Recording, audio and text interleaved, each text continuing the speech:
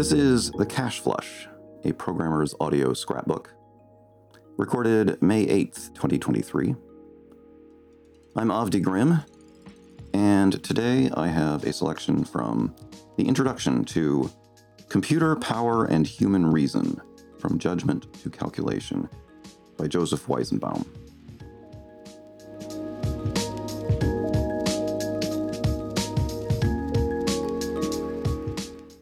Most other programs could not vividly demonstrate the information processing power of a computer to visitors who did not already have some specialized knowledge, say, of some branch of mathematics. Doctor, on the other hand, could be appreciated on some level by anyone. Its power as a demonstration vehicle was further enhanced by the fact that the visitor could actually participate in its operation.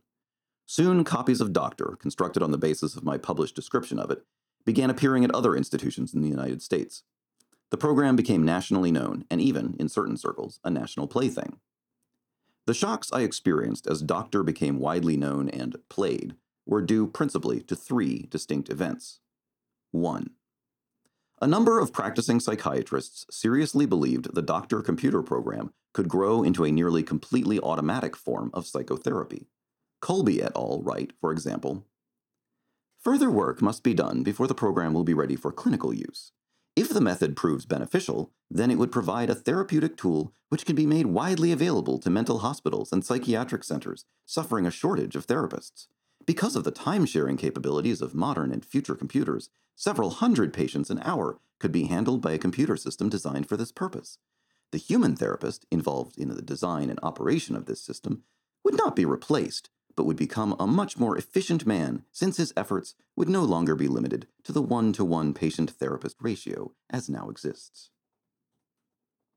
I had thought it essential as a prerequisite to the very possibility that one person might help another learn to cope with his emotional problems, that the helper himself participate in the other's experience of those problems and, in large part by way of his own empathetic recognition of them, himself come to understand them.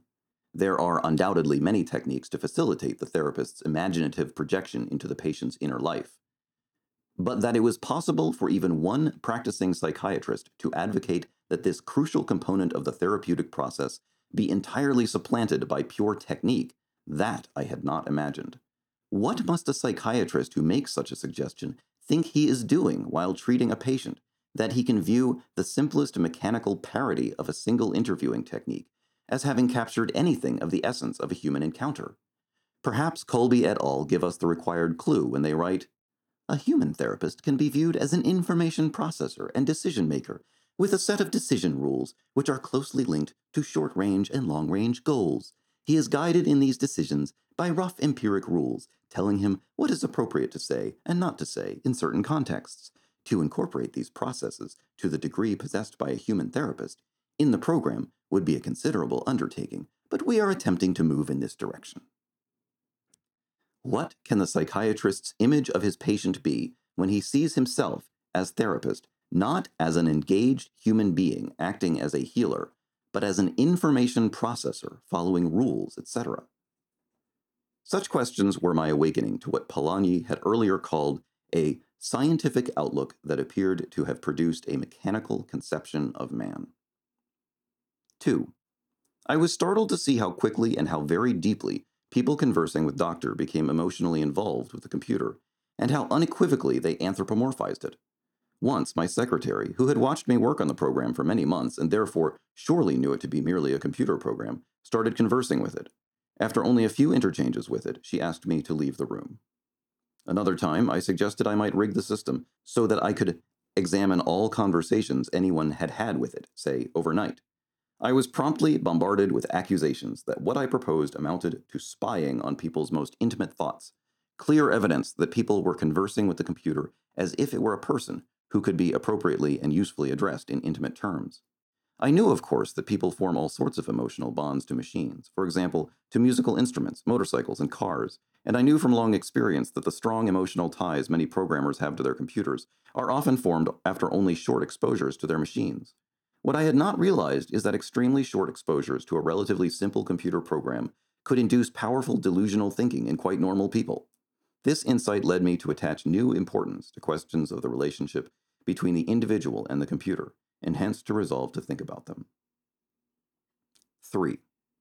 Another widespread, and to me surprising, reaction to the ELIZA program was the spread of a belief that it demonstrated a general solution to the problem of computer understanding of natural language.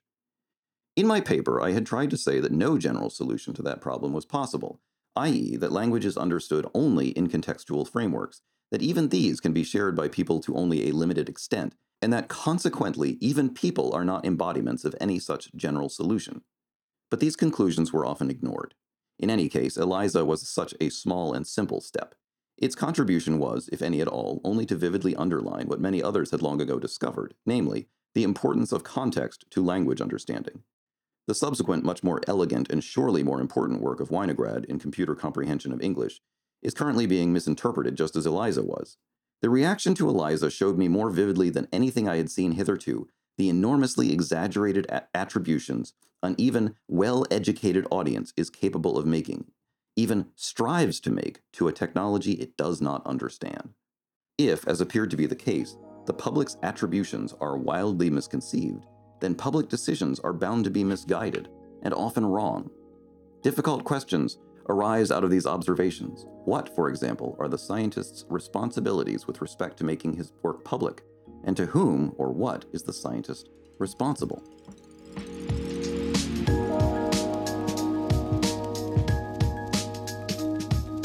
Again, that was a selection from the introduction to Computer Power and Human Reason, From Judgment to Calculation, by Joseph Weizenbaum, published in 1976.